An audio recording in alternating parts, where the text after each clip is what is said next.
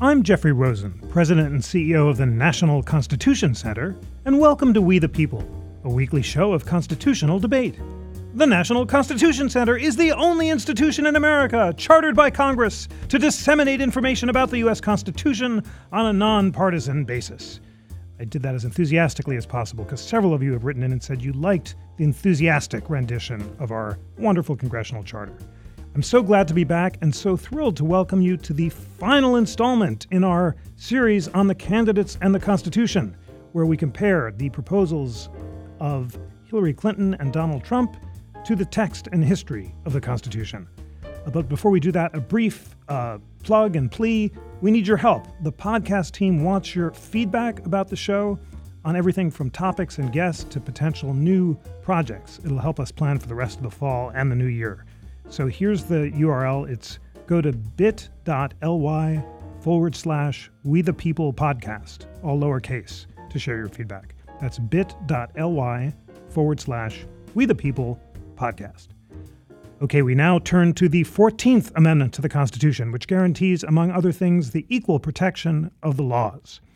Ratified after the Civil War as part of the nation's second founding, the 14th Amendment now applies to a range of issues at the center of American life, including abortion, birthright citizenship, affirmative action, and more. Both major candidates have addressed these issues, and both a Clinton and a Trump court would approach them very differently. Joining me to discuss the 14th Amendment and the 2016 presidential campaign are two of America's leading scholars of the 14th Amendment. Elizabeth Wydra is president of the Constitutional Accountability Center in Washington, D.C. Earl Maltz is distinguished professor of law at Rutgers School of Law. Elizabeth is a great partner of the Constitution Center. We always love our work with CAC, and Earl wrote great explainers for the Constitution Center's Interactive Constitution with Erwin Chemerinsky on the enforcement clause of the 14th Amendment, so please check that out. Elizabeth, Earl, thank you so much for joining. Thank you for having us, Jeff. Great to be with you. Great. Let us plunge right into a nice, uncontroversial topic, and that is the future of the Constitution and abortion. In the third presidential debate, Secretary Clinton said it was important to have a Supreme Court that will not reverse Roe v. Wade. Donald Trump, in the third presidential debate, when the moderator asked him, do you want the court to overturn Roe v. Wade, said, well, if that would happen because I'm pro-life and I will be appointing pro-life judges, I would think that would go back to the individual states. And he said, if we put on another 2 or perhaps 3 justices, that is really what will happen. That will happen automatically, in my opinion. Elizabeth, tell us what the consequence of overturning Roe v. Wade would be on a Trump court for abortion rights and how abortion rights might be expanded under a Clinton court. So it's interesting that we are having this debate over abortion rights after having a resounding reaffirmation of Roe versus Wade in the Supreme Court's decision in Whole Woman's Health that just came out last June. And it's interesting to note that that case, there was a clear 5-justice majority. So even if, for example, a President Trump were able to appoint a justice to fill Justice Scalia's vacant seat, still presumably you would have a court that would split 5-4 in favor of Roe versus Wade and abortion rights. Now, the Whole Woman's Health case was not about overturning Roe per se. It was about limitations put by states on abortion clinics that make it extremely difficult and nearly impossible for women to actually exercise their constitutional right that is protected in Roe versus Wade to choose for themselves whether or not to have an abortion. So I think that those kinds of cases might be what we would see initially coming up before the court. And I think in a court that had more nominees from a President Clinton, we might see an increased security for those rights, an increased security that not only will the core fundamental right to choose an abortion in Roe versus Wade be respected, but that these attempts to make an end run around those rights by putting limitations on either the timing or the manner in which women can access abortions or restrictions placed on clinics and doctors who perform abortions. In a Clinton court, we might see those being resoundingly rejected in nearly every circumstance, whereas we've seen in the Roberts Court, generally a protection for Roe versus Wade, but it's not quite as secure as I think we would see in a Clinton court. Now, of course, Trump has indicated that he is not pro-choice in his more recent statements. I know that there is some concern about that amongst conservatives who are opposed to abortion. But it does seem as if the judges that he has listed for potential Supreme Court seats would be not hostile to the right recognized in Roe versus Wade. And that's, I think, almost even more about a vision of the 14th Amendment's guarantee of equal citizenship for women, the rights to liberty that are ensconced in the 14th Amendment, and limiting those perhaps in a way that is out of step with the Constitution's text and history. Thanks so much for that, Elizabeth. Earl, Elizabeth is, of course, right that a single appointee might not change the balance on Roe, but imagine 2 or 3 appointees tell us how the world would look different if Roe were overturned or if abortion rights were expanded, and perhaps also address some of the restrictions that Donald Trump has endorsed, including making the Hyde Amendment permanent, which bans the use of federal funds to pay for abortions, as well as endorsing defunding Planned Parenthood and passing a national ban on abortion after 20 weeks. So thanks for thinking us through those possibilities. Well, preliminarily, with respect to all the issues we're going to talk about, I am less certain that Trump appointees would, that is, he has a list that was designed to placate conservatives or people who are pro-life and but I am less certain that they would actually be that way. So I can start with that. Obviously, first, I think that it is unlikely, unless one had several very conservative justices, that Roe would actually be overruled. That is, that I think Elizabeth is quite right that it would be more likely that the justices would simply be more hospitable to the idea of restrictions placed on clinics or late-term abortions or things like that. I think that it's more certain that Hillary Clinton would actually appoint very progressive justices than it is that Donald Trump would appoint traditionally conservative justices. That having been said, even if Roe were overruled, I think we would be in a very different world, and I don't want to, without in any way downplaying the significance that the obstacles that women would face if they were seeking abortions. I think abortions would be remain entirely legal in many states, so that affluent women in particular would have the option of simply traveling to states where abortion was legal. That's not advocating overturning Roe or not. It's simply observing what the situation would be. So that those are my basic thoughts about that. I mean, as to whether we could have a different discussion about the text and history of the 14th Amendment and equal citizenship as it relates to abortion, but that would take an entire 45-minute podcast at least. So those are my thoughts about abortion specifically. It would indeed, but since you raise it, this may be a difficult question, but Elizabeth, was Roe correctly decided as a matter of the text and history of the Constitution, and should it be overturned or not?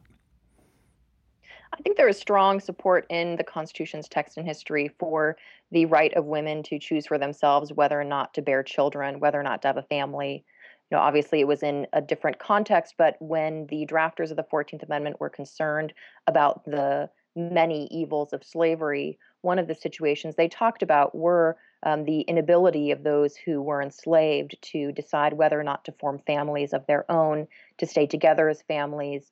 Obviously, rape was a scourge used by slave owners, slave masters to subjugate women, and there were many children who were born of those crimes. And so the concern for women to be able to bear children of their choice and not under the slave power was something that was of concern. You know, again, it was in a different context. I'm not going to pretend that they were talking about, things today, but I think those conversations and the impetus to protect liberty and those intimate choices speak to us very much today. And when you couple that with the very powerful idea of equal citizenship that is expressed in the 14th Amendment and then reaffirmed, particularly for women, in the 19th Amendment, it really shows a constitutional concern for women to be full and equal, realized citizens in this country. Justice Ginsburg has called upon this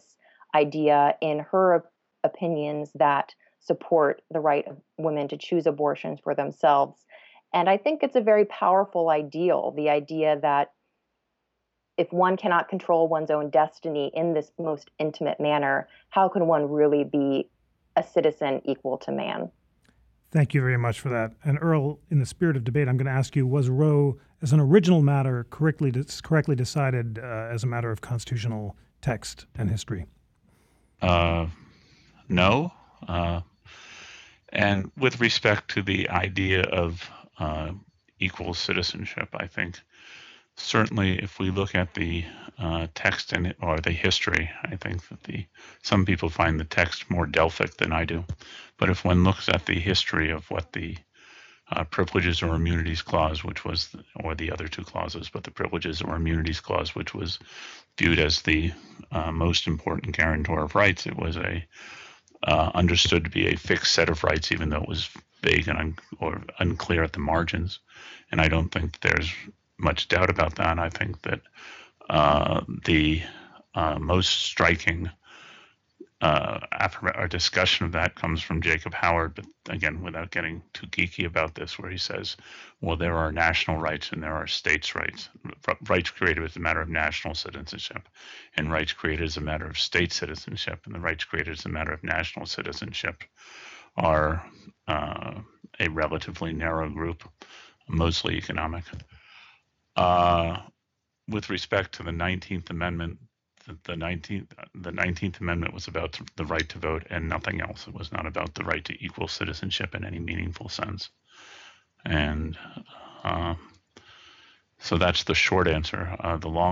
With respect to equality between sexes or genders, they basically didn't believe in that. At the time the 14th Amendment was drafted, most of the drafters of the 14th Amendment, although they did believe that women should have this certain set of rights, which were guaranteed by the Privileges or Immunities Clause. Thank you so much for that very productive debate. Listeners, there's a lot to teach yourself about the original understanding of the Privileges or Immunities Clause and the rest of the 14th Amendment. Start, of course, with the Interactive Constitution, but then Google Earl's great scholarship on this, as well as Elizabeth's phenomenal writing, and you will be very well educated indeed. Okay, let us jump from abortion to another uncontroversial question, and that is the future of LGBT rights. In the third presidential debate, Secretary Clinton said, "I feel strongly that the Supreme Court needs to stand up on behalf of the rights of the LGBT community and emphasize it's important that we not reverse marriage equality." By contrast, Donald Trump, when pressed by Chris Wallace, said that I would strongly consider that, yes, when asked whether he would try to appoint justices to overrule the decision on same-sex marriage. Elizabeth, imagine how a Clinton and a Trump court would differently approach LGBT rights, including not only marriage equality, but also transgender rights, which the Supreme Court has agreed to consider this term. Yes, so I think that this is an area that is important, not just with respect to the right to marriage, which has been recognized by the Supreme Court for gay and lesbian couples, just on the same footing as for heterosexual couples. And that is incredibly important, this right to marry. Again, it gets back to some of the original meaning and text and history of the 14th Amendment that we talked about in the abortion context. There was very much this concern for couples to be able, as they became free after the destruction of slavery through the Civil War and the 13th Amendment, and the 14th Amendment being able to guarantee important rights of liberty and choose in terms of choosing whether or not to have a family one's own. And I think you see that in what Justice Kennedy has pointed to in his marriage decisions, both the liberty that is inherent in the due process part of the 14th Amendment, as well as the equal protection argument that not only is about equal treatment under the law, but ensuring that we don't have any class of citizens to whom we give a badge of inferiority, to whom we relegate to second-class citizens. We just don't do that after the 14th Amendment. That is one of the glorious pieces of progress in our Constitution that was achieved by the 14th Amendment. But it's not just about marriage equality for LGBT citizens. It's also about some of these other issues. We've seen a lot of activity through the Obama administration, through executive action and agency rulemaking that protects LGBTQ equality, whether it's the definition of sex discrimination under Title VII of the Civil Rights Act that encompasses sexual orientation and gender identity, to the Title IX idea of sex discrimination, including anti-LGBTQ discrimination, including discrimination against transgendered students. That case will be going up to the court this term. So marriage is very much at issue, but also these other aspects of equality that are very important to LGBTQ Americans, whether it's being able to be a student and expressing your gender identity, or being able to go to work and not get fired because you are in a same-sex marriage. So it's a very big issue that hasn't been talked about that much by the candidates, but I think it is obviously something that is very important for many Americans. Thanks so much for that. Earl, your thoughts on how a Clinton and a Trump court would differently approach issues involving LGBTQ equality, and just to put on the table the precise issue that the court agreed to hear in the Gavin and Gloucester County case. It's the legality of the federal government's view that the federal law banning sex bias in federally funded education programs, that's Title IX, also forbids discrimination based on gender identity. How would Trump and Clinton justices differently approach that question as well as others? Well, just one preliminary point on a big whatever of mine, which is that there is no such thing as gay and lesbian marriage. There's only same-sex marriage, and that's a different thing. So, but that's that's another long conversation. I think it's fairly clear that certainly, again, assuming that that Trump appointed conservative justices, that is, justices who generally accept the position that most conservatives accept, that I think there would probably be a big difference with respect to transgender issues, because that is where there's this huge divide right now. That is that I think that Trump justices would be less likely, or much less likely, to embrace the idea of that gender identity is determined not by how shall I say it, chromosomal genetics. Is that, I'm trying to figure the right word, but rather by personal, and I'm trying not to be pejorative here, by strong personal instinct rather than chromosomal genetics. And that's simply a big divide. And with respect to the other thing that I would say, so in that sense, I think it's clear that a Trump court would be less receptive to transgender arguments. Now, also sliding back to the issue about original meaning and same-sex marriage, it's hard to imagine that anyone who voted for the 14th Amendment in 1866, or who thought about the 14th Amendment in 1866 or 1868, would have had they would have looked at you like you were what are you talking about when you were talking about same-sex marriage and the idea that the 14th Amendment might guarantee a right to same-sex marriage? But again, that's just a matter of about original meaning, and I don't think anybody really thinks that original meaning is would support Obergefell. So I just want to respond to that just because Elizabeth suggested that. Well, just in the spirit of my row question, Elizabeth CAC files powerful briefs arguing that cases like Obergefell are consistent with text and history as originally understood. So why don't you give us the brief version of why that's the case, and then Earl can rebut it.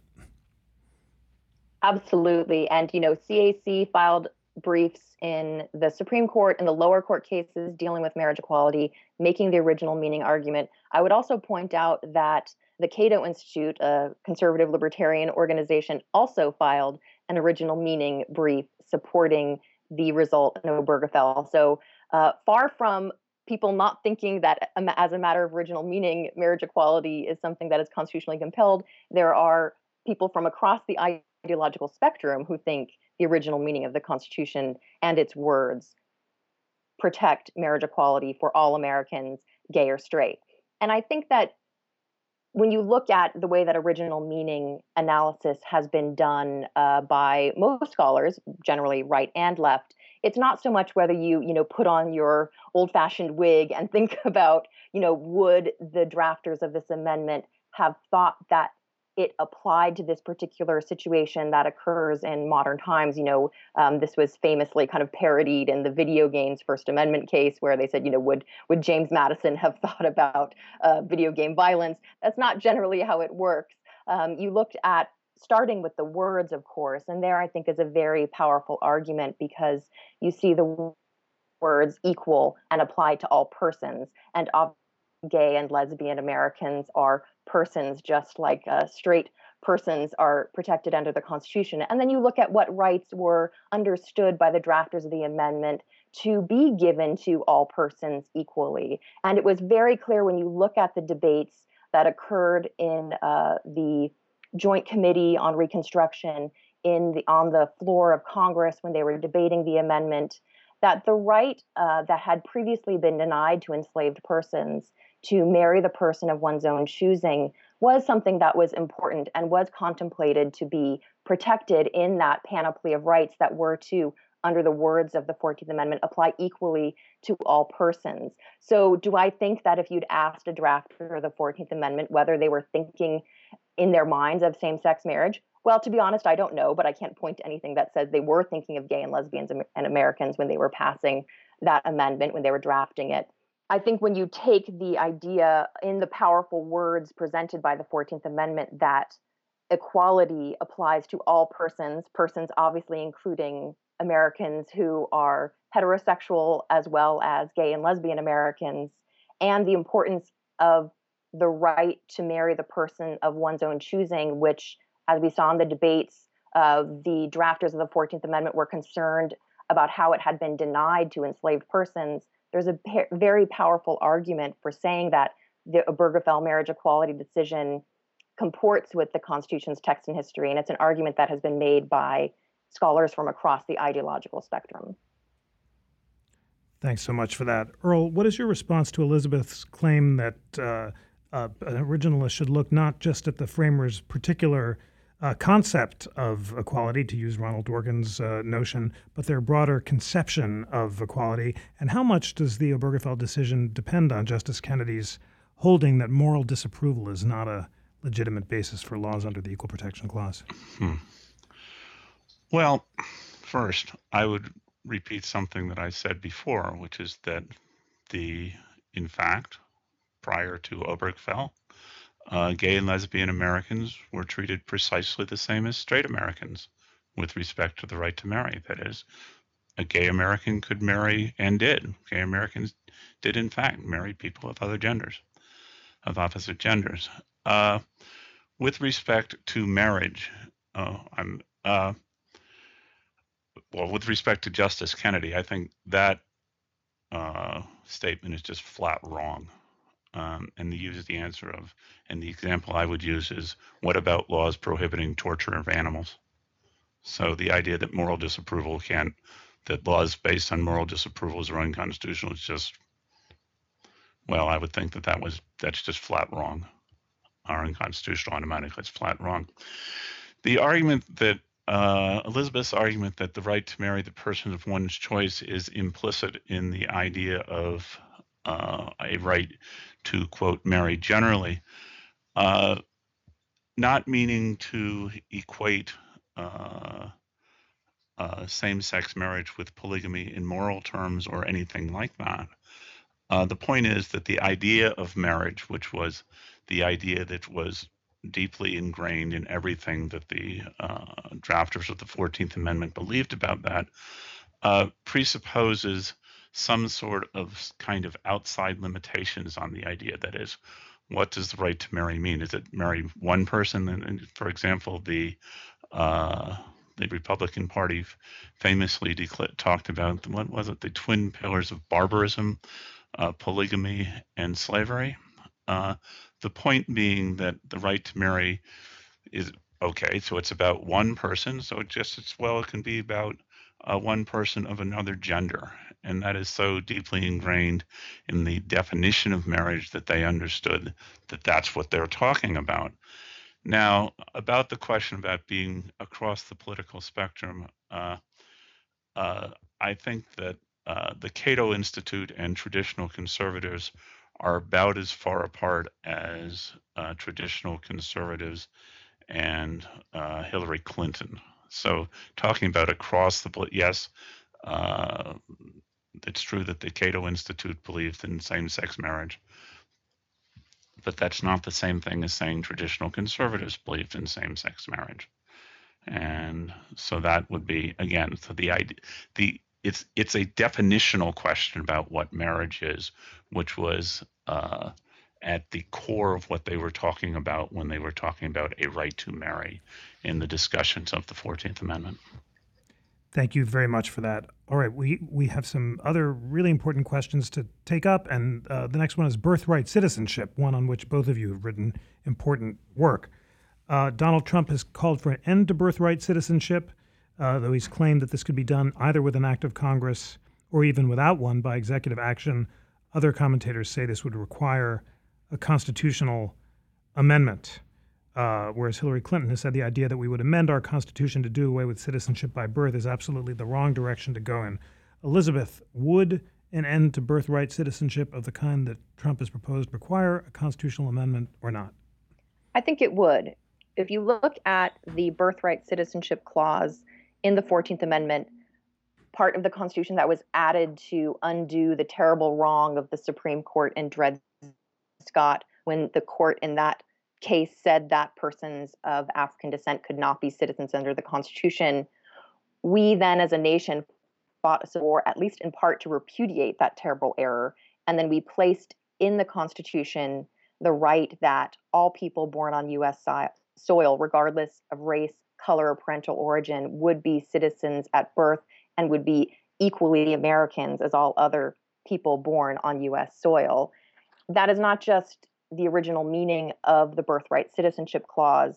And in fact, when you look at the 1866 debates, this question was specifically debated whether or not having the birthright citizenship provision in the Constitution would have the effect of naturalizing immigrant children, or the children of immigrants, I should say, something that Trump has raised as a reason to get rid of birthright citizenship. And Senator Lyman Trumbull, who was a key proponent of the citizenship clause, replied that it would undoubtedly make clear that the children of such immigrants would be birthright citizens just as much as the child of a European person who had been in the U.S. for a longer period of time.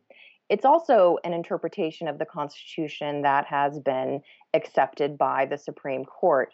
Famously, in the Wong Kim Ark case, the Supreme Court said that the birthright citizenship clause applied to children of non-citizens.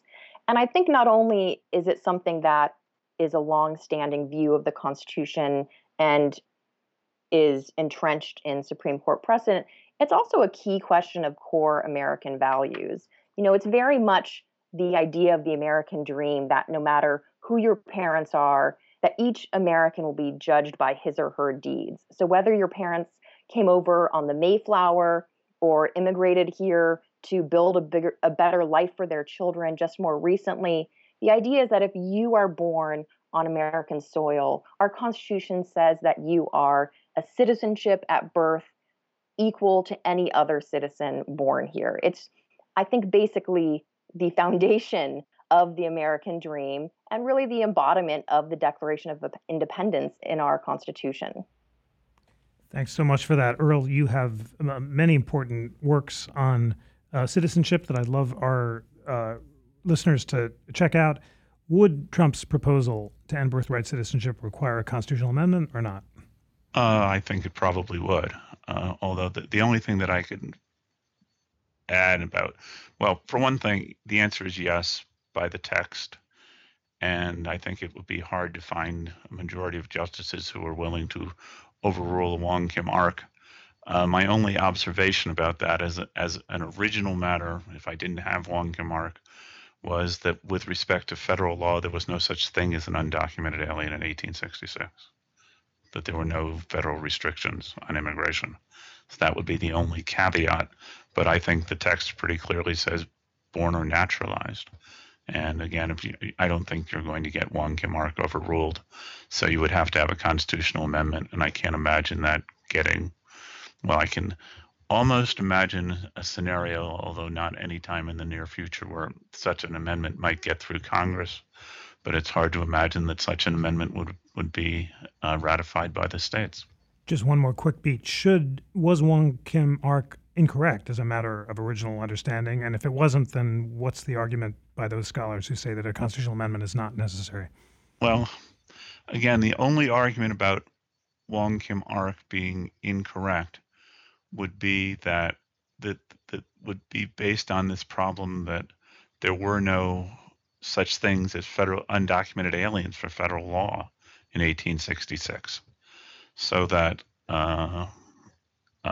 when they were talking about born or naturalized, that the analogy would be to perhaps the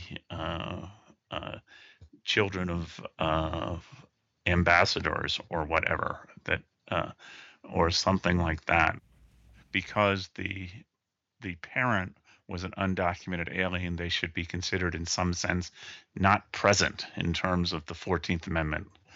And for that reason, their children would be not present.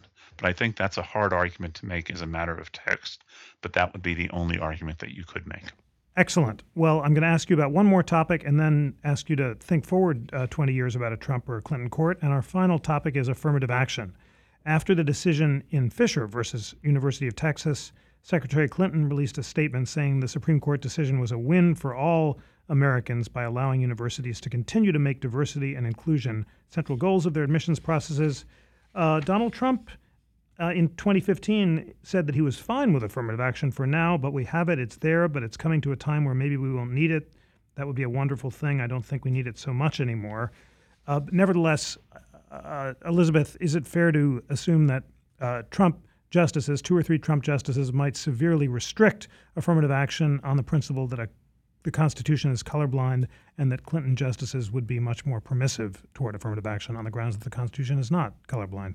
I think it's an interesting question about the difference between a Trump justice or a Clinton nominated justice on the issue of racial equality, because what we've seen from perhaps Chief Justice Roberts is the best example, is on some conservatives' part, basically an unwillingness to attack head on the systemic racism that is a legacy of slavery and Jim Crow laws, instead preferring to sort of revert to platitudes about stopping discrimination simply by wishing it away.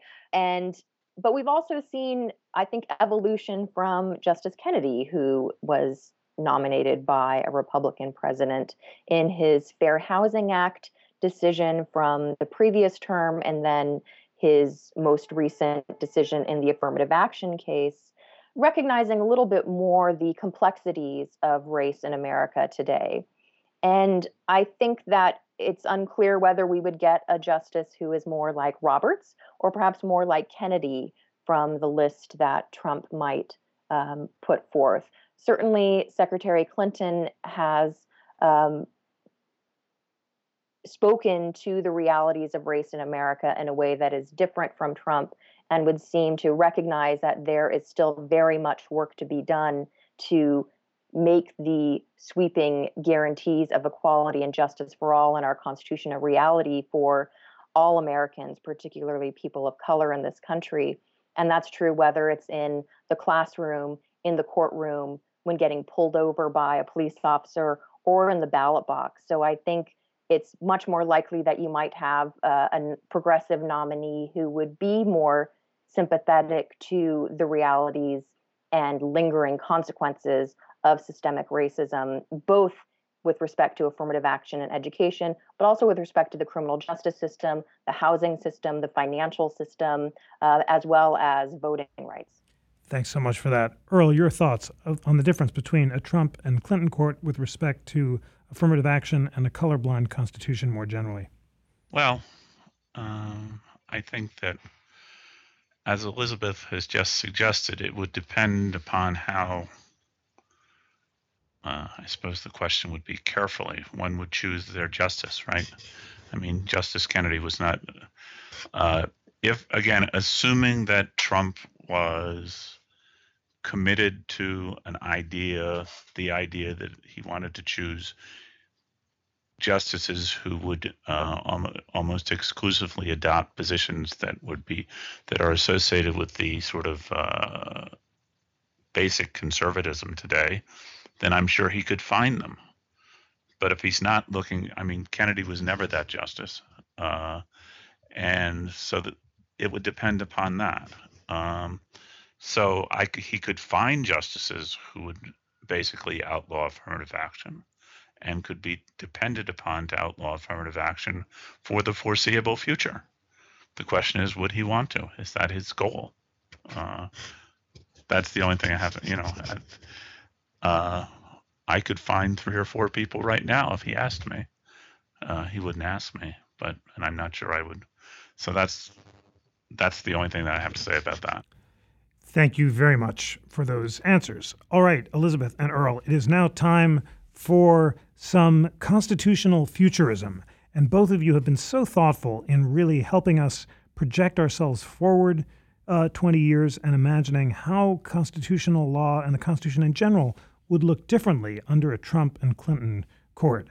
And that's what I'd like you to do now. Imagine that it is 2036, and Trump and Clinton justices, maybe 3 justices each, have been on the court for 20 years. In what particular areas might the Constitution be transformed? Elizabeth. Well, we have never in my lifetime had a Supreme Court with anything other than a conservative dominated majority.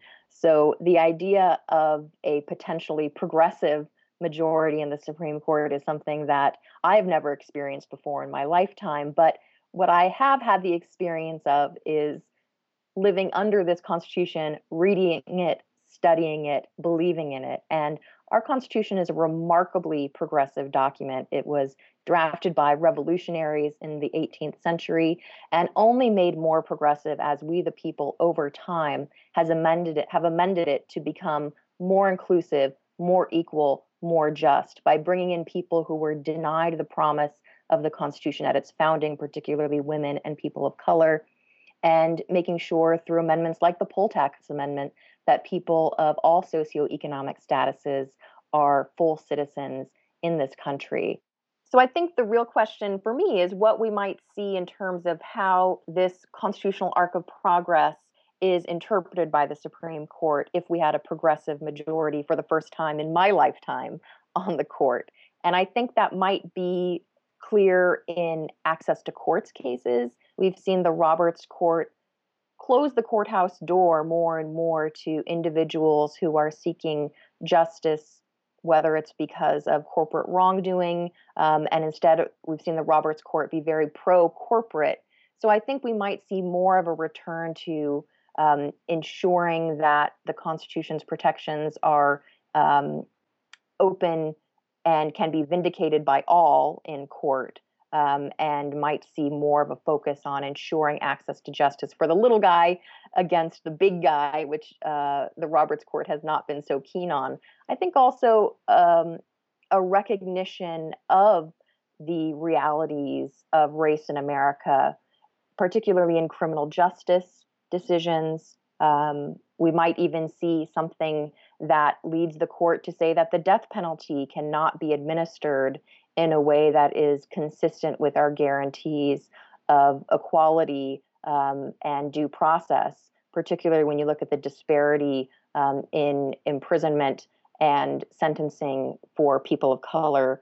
I think also the idea that equal citizenship is a full concept that includes the right to make decisions for oneself, regardless of race, gender, socioeconomic status. And to get back to our first question about abortion, when Earl mentioned that if we cut back on Roe, it might not be a problem for affluent Americans. Well, I think that in a progressive majority court, we might see more of an focus on ensuring that rights can actually be enjoyed by all Americans. So ensuring that it is not just the wealthy or the privileged who get to be full and equal citizens in our country, but that all Americans are entitled to that guarantee and can actually enjoy it in their daily lives. Thank you so much for that, Elizabeth. Earl, because Elizabeth imagined what a Clinton court might look like in 2036, I'd like you to imagine what a Trump court might look like in 2036 and how the Constitution might be transformed. Well, again, always assuming that Trump decided to appoint truly conservative justices, I think that there would be more of an emphasis on states' rights or limitations on federal power. I think that there would be almost certainly more kinds of guarantees of economic rights, not of the sort that Elizabeth was talking about, but rather things about freedom of contract, protections against eminent domain, property rights generally. I think those things would become more important, or could become more important. I think that the whole commercial speech area would continue to expand. Ironically, as I know, Jeff, you're well aware, that was something that was started by progressives and has been sort of turned against progressives lately under the more conservative courts.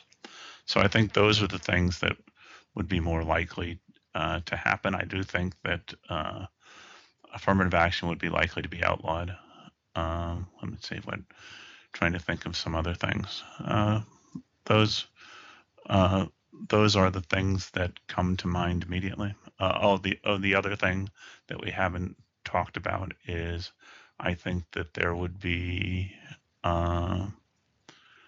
more protection for conservative Christians in particular. Would be a likely thing. Situations like the Hobby Lobby kind of thing could be constitutionalized. Thank you very much, Earl and Elizabeth, for those very thoughtful exercises in constitutional futurism. It is time for closing arguments, not only in this excellent podcast, but for our entire thrilling series on the candidates and the Constitution. So as crisply and concisely as possible, Elizabeth and Earl, please tell us why this 2016 election is important for the future of the Constitution. Elizabeth. So I'm not going to advocate for one candidate or another. I'm not going to tell the listeners who to vote for. I am going to tell you to absolutely go out and vote. It is a right that people have given their lives for, and that many people have fought for. So no matter who you cast your ballot for, please go vote. I think more broadly, there is a national debate going on right now about some of our most core fundamental values.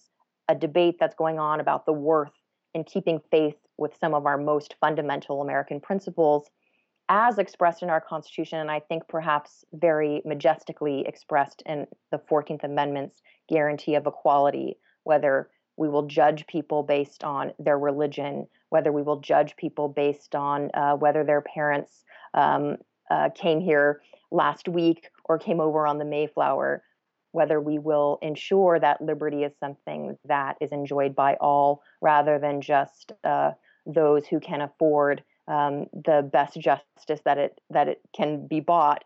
So I think there are some very important American principles at stake here that people should be thinking about and should be thinking about when they go and fulfill their duty as citizens to vote in our democracy, which I encourage everyone to do. Thank you so much, Elizabeth Wydra. Earl Maltz, why is the 2016 election important for the future of the Constitution?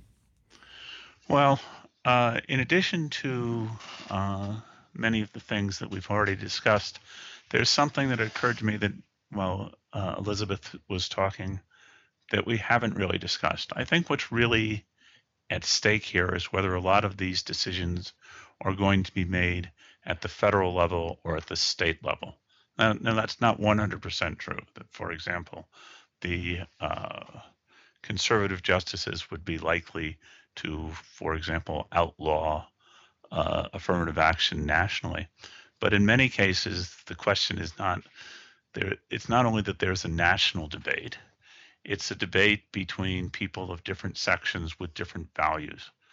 And so one of the issues in terms of the constitutional order, which is very important, is whether a lot of decisions are going to be made at the national level with respect to, on one side or the other of the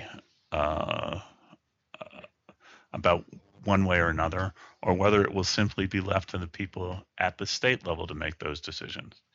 And I think that in general, although not universally, it's probably true, it's more likely to be true that more decisions will be made at the national level if a group of progressive justices are chosen than if a group of more conservative justices are chosen. Again, it's not universally true, but in general, I think that's true.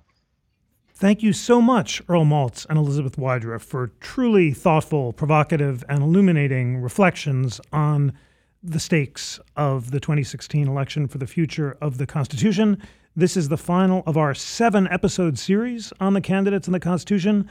We hope you found it helpful in educating yourselves about the constitutional stake in the election and that it has provoked you to engage in further constitutional self-education. So thank you so much for joining us. Next week, we will return after the 2016 election, and we will talk about the day after, about what the new president will do for the Constitution's prospects for a Supreme Court nomination, and other crucial constitutional issues facing the nation.